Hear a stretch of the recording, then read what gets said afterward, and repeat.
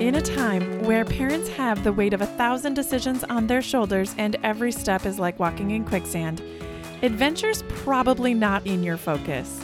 However, research shows families who adventure are more resilient and have significantly healthier minds and bodies. The purpose of this podcast is to help families connect through simple and authentic adventure experiences. Welcome to Ordinary Sherpa, your online community designed to help you connect, reach your summit, and create meaningful adventure experiences with your family. Hello and welcome to Ordinary Sherpa. I'm your host, Heidi Dusick. I know many have come back or are about maybe to head off on a spring break adventure. And if you're anything like me, you are already planning the next trip before you even get home. I know, it's my coping strategy. And given that we're less than 2 months away from summer, is that an awakening for anyone? It was for me when I realized that the other day. I thought I would dedicate this episode to focus on a framework I use for planning vacations with an intention in mind. I sometimes think it's easy to go to the tactical, to planning what I call like the basic needs of travel, of transportation and accommodations first and get that out of the way. But I want to offer a different lens that really helps you hack and optimize the process to create the greatest value without sacrificing the experience.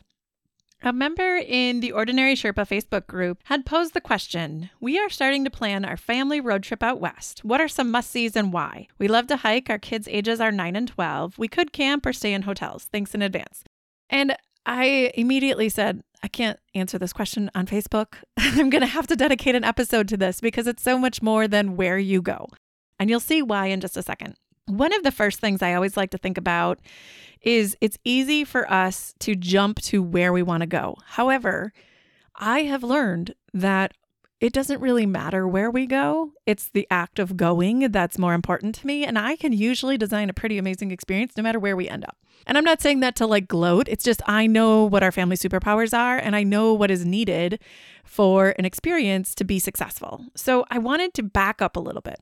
Instead of thinking about where are we going to go and what do we need to see, and you know I'm like an anti-bucket list kind of person, I wanted you to think about it first from this lens. What is the purpose? What is the intention? What is the goal? Why do we want to travel in the first place? And the reason I think this is such an important first question is it's so easy to jump over this and go right to the destination, but it's not always obvious what the purpose of the travel is. A general understanding of this will create more intentional planning process and actually will result in a better experience. Just saying. And I know that's not really easy. Like, oh, what is the purpose of life, right? That's an answer I can't give you. But I wanted to break it down a little bit further. So one of the questions I might ask is, what was one of your best vacation memories? The reason I ask this is because it might start to get you in the zone of like, what was that actual experience like? What were we doing? How did we feel? Did the weather matter? Was the time of year important? It'll help you understand the factors of that experience that were helpful. So one of those good reflective exercises, and you don't have to do it with everybody. This can just be a personal thing. But if you were to think back, like what was one of the best vacation memories or experiences that you've had? The second question under like the purpose is, what do each of your family members like to do? And I have just coached actually a family on this where all of their families interested in different things. And if you ask them where they want to go, they have really strong opinions about where they want to go or what they want to see. But if you get down a little bit closer to what do you want to do on vacation, that can actually take out some of the, I don't want to call it like the headstrongness, the stubbornness, the idea like this is what I'm going to do and I'm going to do it, watch me. I think what does your family like to do will help determine some of the fill-in so that you can make sure everybody has a good experience or do something that everybody likes to do on the vacation.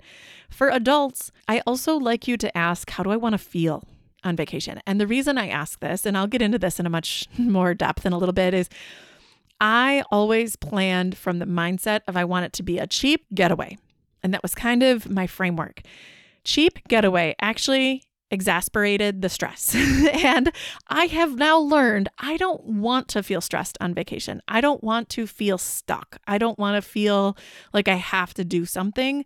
I want to really enjoy the time together with my family and know like we can just figure this out without having to have everything planned. That's the lens I'm coming through with that. These questions, though, have really been helpful.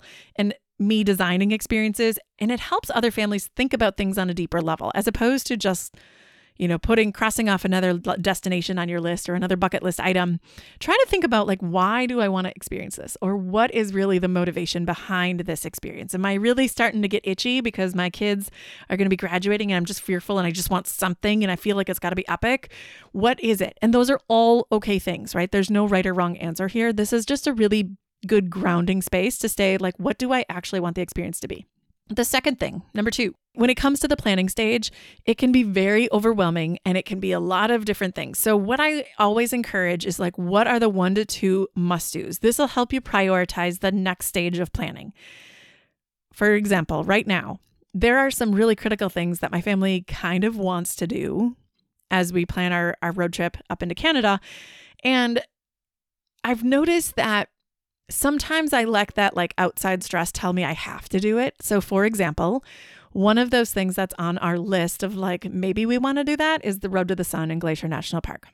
Newsflash, if you aren't aware, those reservations are going to open again in June, and they're really hard to get. It's like booking fast passes for Disney World. You have to be on at early in the morning. They sell out fast. And I'm is that something that's really critical? Is that actually going to make this better of an experience for us? I don't know.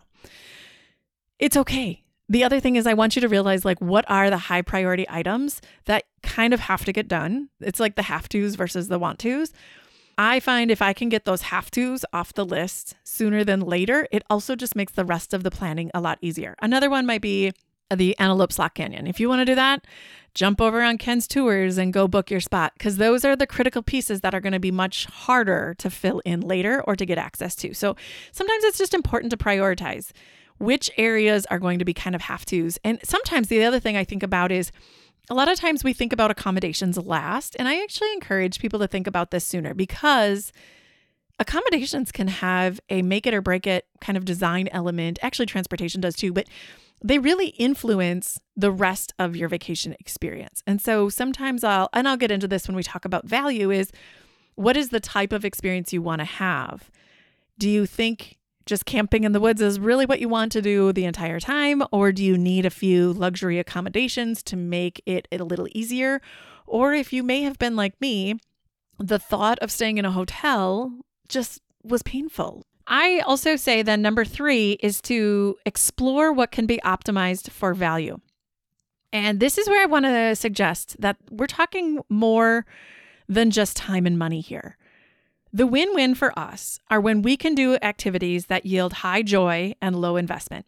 And these actually aren't that hard to find. And one of the reasons why I love practicing backyard adventures is because we get better at it, right? We start to find easy ways to find joy, to do something out of our comfort zone, and yet not spend a fortune on it.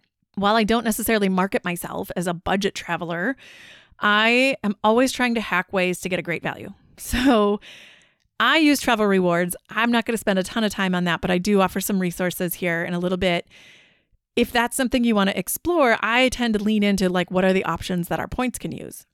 The caution I have though is don't always think it's about money or time. I like to look at various forms of capital or various forms of currency, if you want to call it that. And as a value traveler, I often evaluate time versus money. What I learned is that there's different things that I often overlooked in the travel planning process. Things like social capital, or well-being capital, or health capital, if you want to talk about that. They're things that are important. I still have a health routine. And if I don't do that on vacation, what happens? What happens if we're not eating as well on vacation? Are we okay with that, or is that important to us? So there are some basic fundamentals to life that we tend to overlook because, and I'm putting in quotes here, because we're on vacation. Is that something you want? Are you trying to escape from life? Are you trying not to maintain those daily practices? Or is it something you want to be more intentional about as you design the experience? Our best experiences have been unscheduled time, downtime. We do really well when we kind of do some high activity and then some low activity, or building in down days. And our kids get along better when they have a break from each other as well. So it's reinforced the importance of social capital in our travel planning. One of the best decisions I made, and I'm going to say because I really planned the entire 3-week Hawaii trip, was to have week 2, so that middle week, be a family stay with a host family that had 5 other kids. And the reason was every single day they got a break from each other. That we were still together, but we were with another family. They had kids. My kids went off and kind of hung out with the kids. It was the best experience I've ever had. And so that has really been an informative thing that I've considered as I travel more frequently. And as we learn, right, through the process, because nobody figures this out, it's made that time together just a little less tenuous. Some of the other things I consider when I talk about my optimization strategy is the time of year or time of day. I have really struggled with this, in particular with the time of year. 4 out of the 5 people that I'm traveling with are kind of stuck with a public school schedule. And my husband's not allowed to leave or take a personal day on any time like butting up to a school break or a long weekend.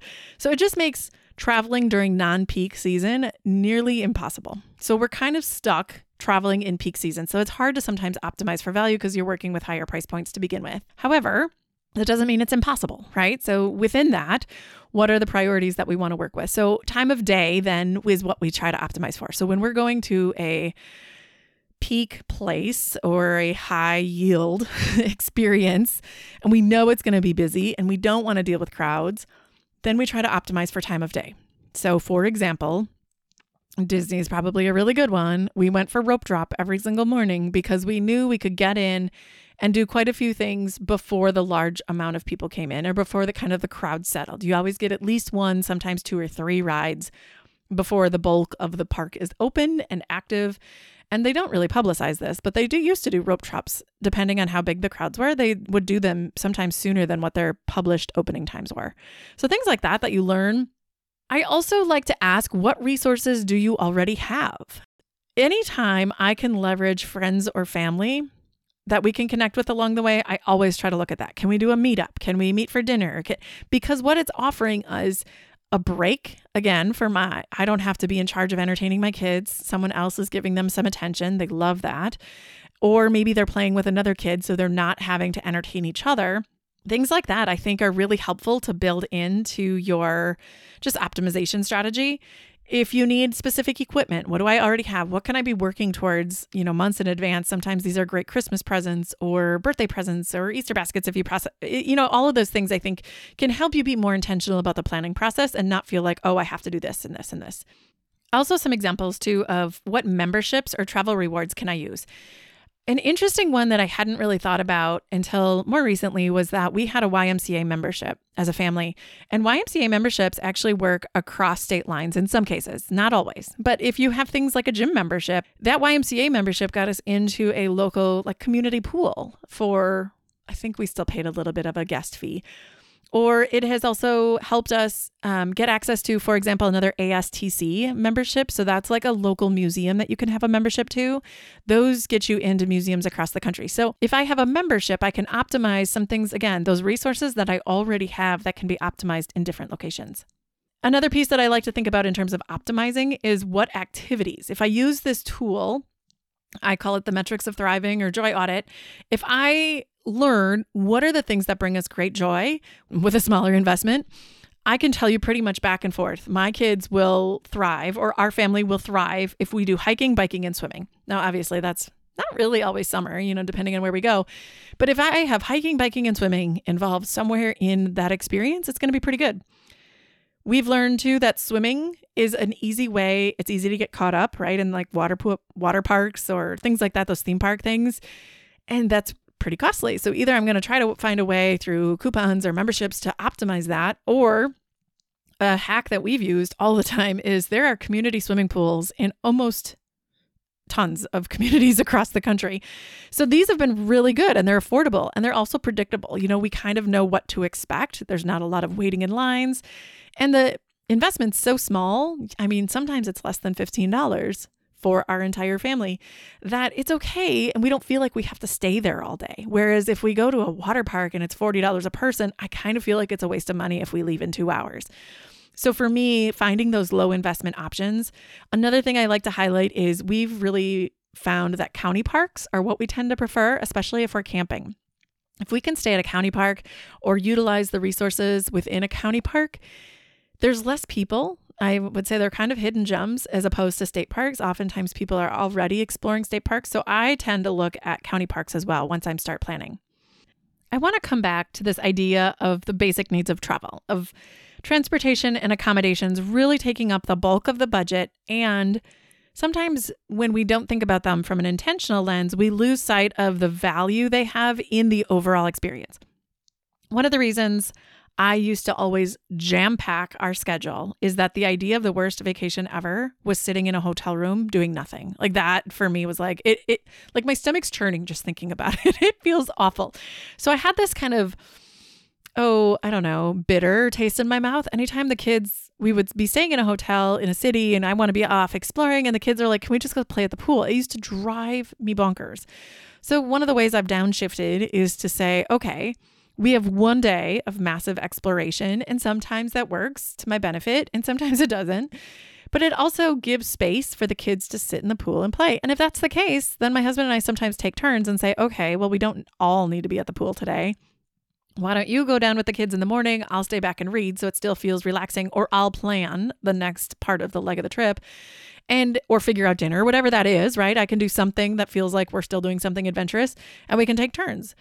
The other thing I've learned is that if I'm putting too much value on the cost, right? So again, I tend to think in terms of value, meaning money.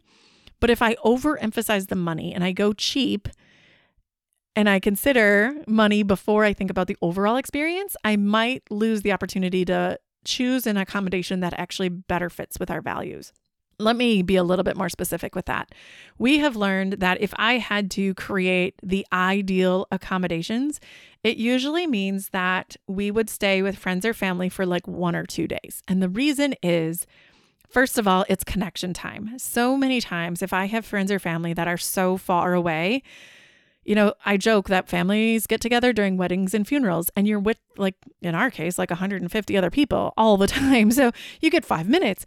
Whereas when we travel, we can have dinner, we can have conversations, we can actually learn and see and feel what their life is like and get to know them a little bit better. So it offers deeper connection time.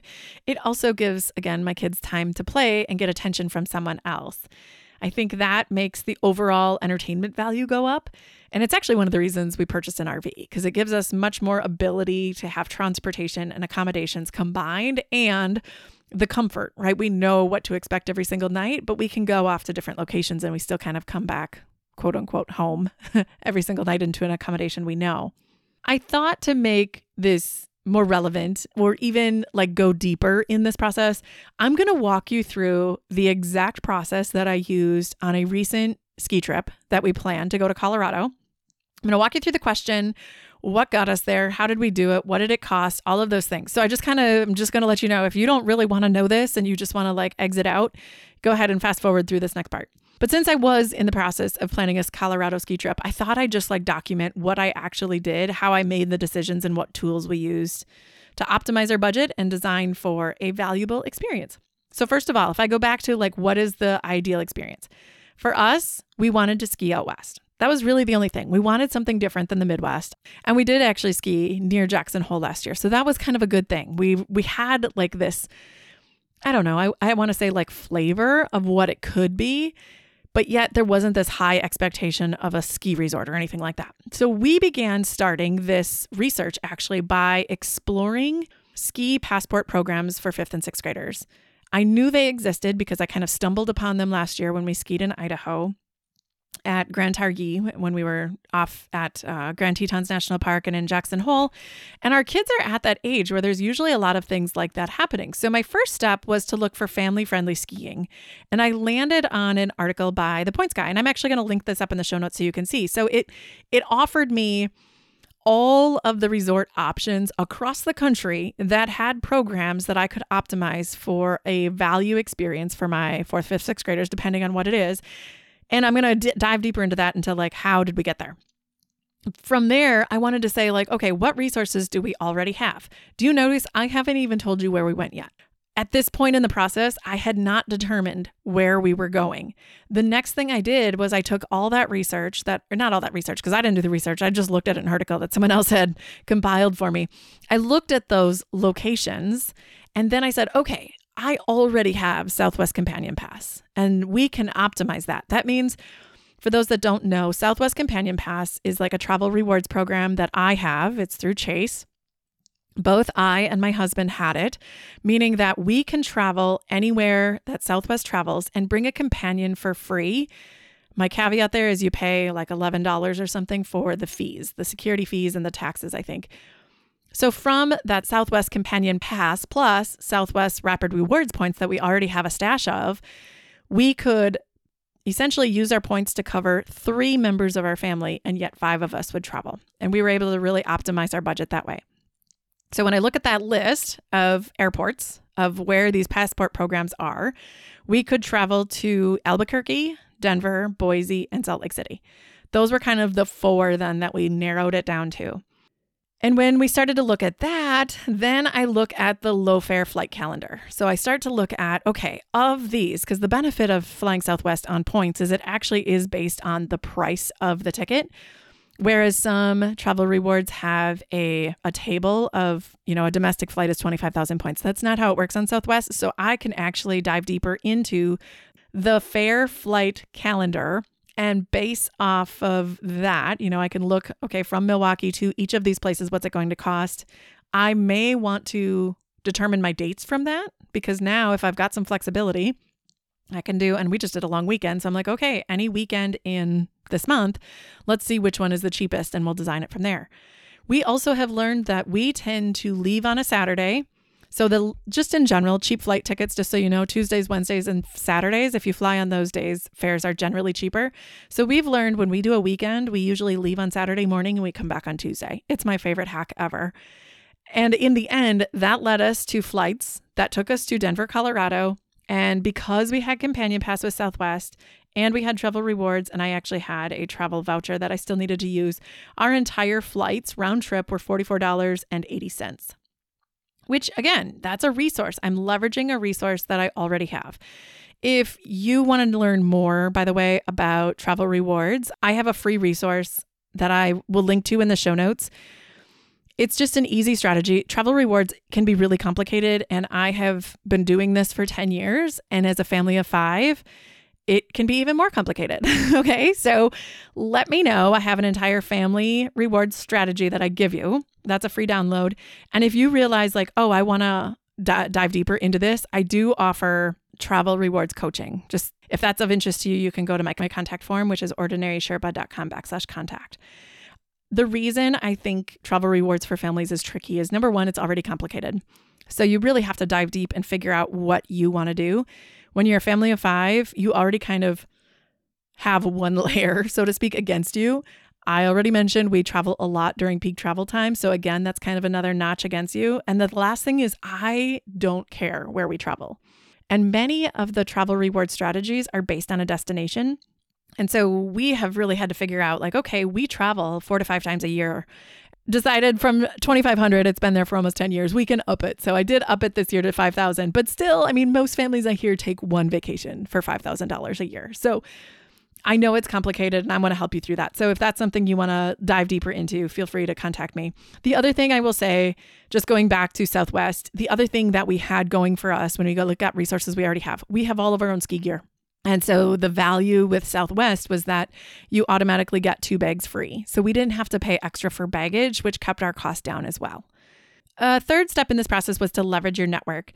I have family members who live near Estes Park. I have friends who ski out west. I always am looking for resources. So I decided that while we were going out west, we should sneak in a visit. And it was a ski trip, but it's still helpful for us to have a down day. So I wanted to have some time to hang out with them. As I mentioned, that connection is really important for us. So I use that as a resource to say, okay, like let's take a down day. Let's meet up with family. Let's have some fun time. And between that and then leveraging the Facebook member that I'm a group, and I mentioned this in another episode, the Ski Moms Fun Facebook group, I was able to connect with a couple other families and say, okay, we're going to Colorado. These are their passport programs. Help me prioritize which one we should choose or which 2 might we choose.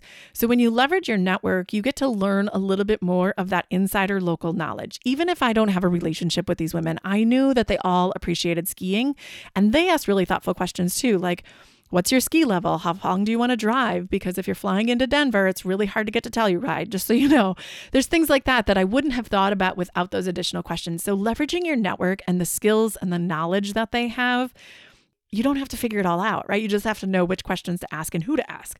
So I prefer more of the local experience. I wanted something that wasn't going to be real resorty. And I am a bit biased. We already know what skiing is like. So we didn't need like the glitz and the glamour. We just wanted to have really good skiing. So that led, I should also say, I looked also at Google travel ratings. So once I had the resorts, I will go to the Google Travel, or you can go to like TripAdvisor, and you can see. The only thing I caution is those people don't necessarily know me, right? They're giving general travel advice, and I'm always cautious. I don't necessarily like to listen to those people that don't know me. So I read the reviews, but I only take that, like that's only one factor in making my decision. Optimize for value. So I took all of these recommendations. So everything from my relatives and friends who gave me recommendations of ski resorts to go to, of this Facebook group that I was a part of who gave recommendations. And then from there, we dug into the options. So we looked at the trail maps. We looked at lift price tickets for the adults because the ski passport was only for 4th, 5th, and 6th graders. And by the way, that is an amazing, if you're a skier, I would check out those passport programs. They are amazing, especially like 4th, 5th, 6th grade. I don't know how old they are, but they are so cheap. We get 4 passes at 21 different ski resorts. I'm not talking 4 total. I'm talking 4 times 21. So we had like 80 some days of ski lifts tickets for $59. It was insane. And the other thing we learned is sometimes I have a 6-year-old. Some of those resorts also offered free ski, or reduced, I should say, in some cases, lift tickets for kids 6 and under. So when you put all of that together, you can really start to leverage, okay, what are the things that are most of value that we can get from the experience without having to break our budget?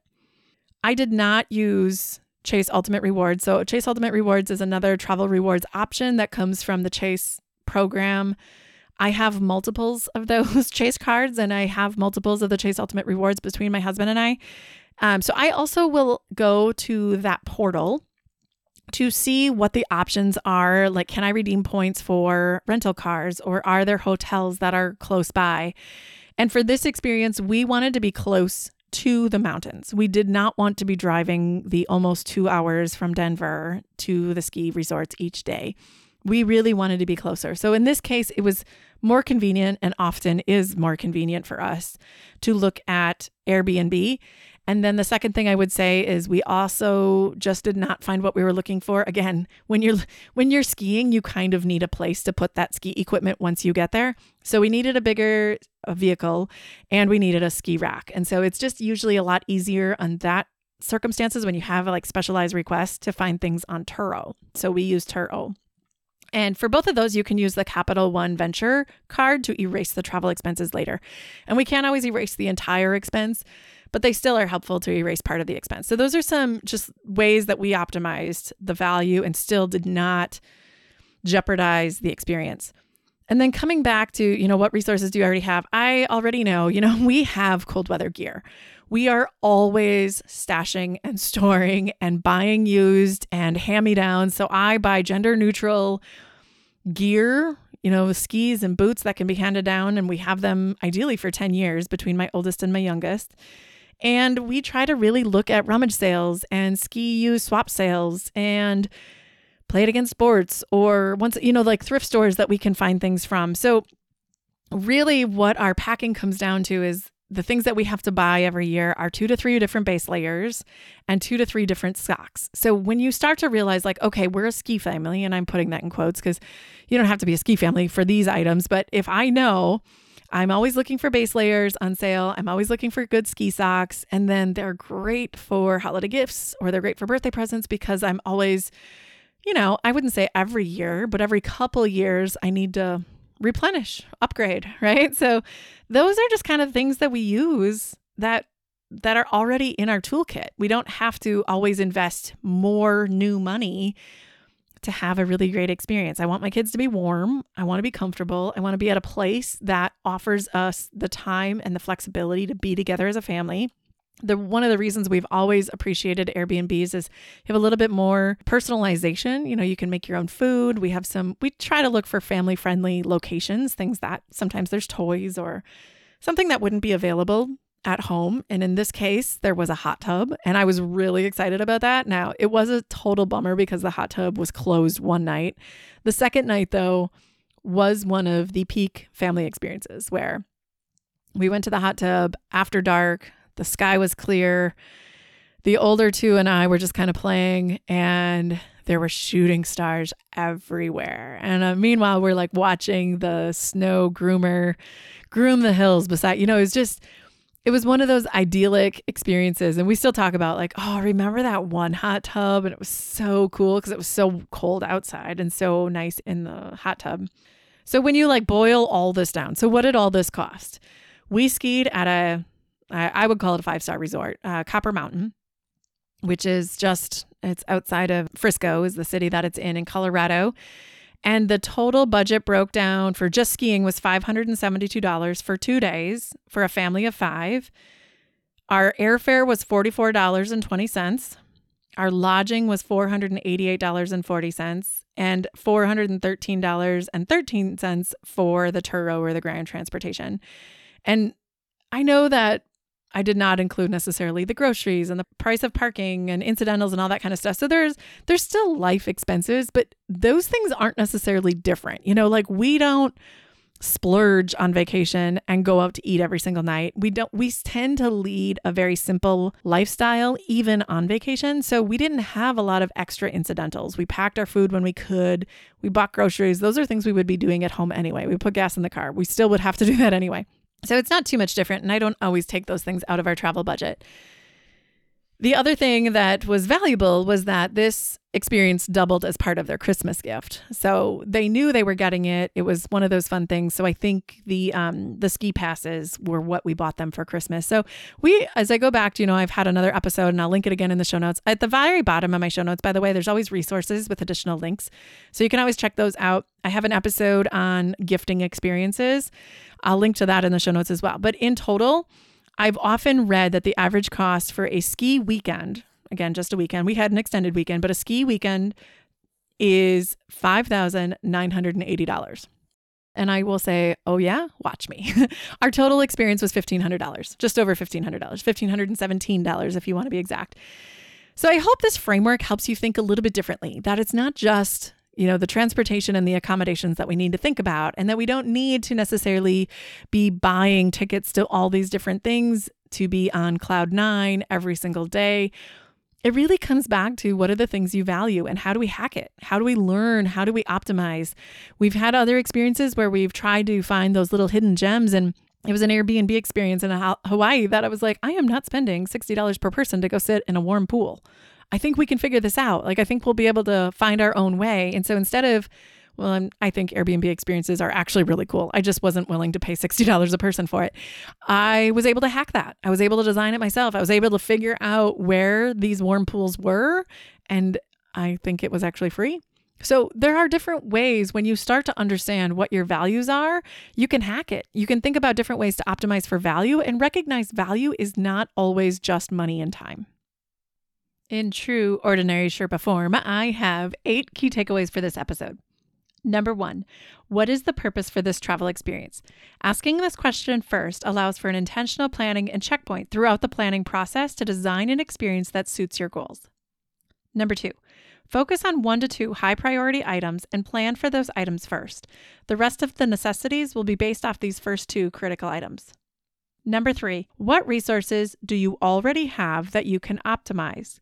Consider things like memberships, equipment, travel rewards. There are many different ways to use things that you already have.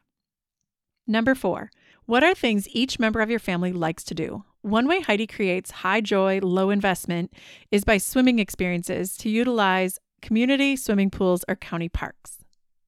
Number 5, consider different forms of capital that create value for your experience. For example, social capital and health and well-being capital might get overlooked because of money and time.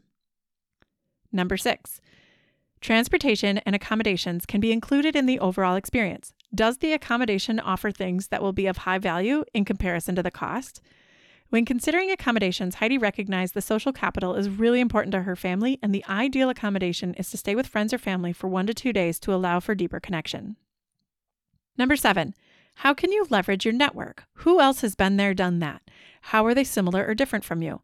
Heidi doesn't suggest taking advice from those who don't know you or don't align with your values, but their insights can help narrow down your options or can help direct you to where to look for more information. Number 8, family traveling reward strategies are tricky due to peak travel times, the number of people traveling, and how many strategies are based on a specific destination. Heidi offers a free family travel reward strategy download at ordinarysherpa.com/rewards. She uses this strategy to travel 4 to 5 times per year as a family of 5 for $5,000. And I know this can be complicated. So in addition, if you would like to learn more about family travel rewards coaching, you can get started by filling out the contact form on my website, which is ordinarysherpa.com/contact. And I will take you through a quick one-on-one, and then we'll go from there. I also want to mention that there were other resources mentioned in this episode that might be worthwhile. First, the episode on gifting experiences, Ski Moms Fun, and last but not least, the Ordinary Sherpa Facebook group. I would love you to hop over to the Ordinary Sherpa Facebook group and tell me, what hacks do you have for optimizing adventure experiences without sacrificing value? Until next week, I hope you keep on it adventuring and start planning those trips. If you found value from today's show, here are 3 easy ways you can support us. Subscribe to Ordinary Sherpa Podcast on the platform you're listening to. It lets the providers know that you're getting value from the show and want to be around when we release additional content. If you feel compelled, leave us a review. 2, find your friends, family, and others you think would enjoy this show and share this episode. 3, and most importantly, join the community of families interested in creating authentic experiences through simple adventures by going to ordinarysherpa.com/community. We want to hear from you and create content that would benefit your family. Thanks for joining us on this journey as we help families connect through adventure.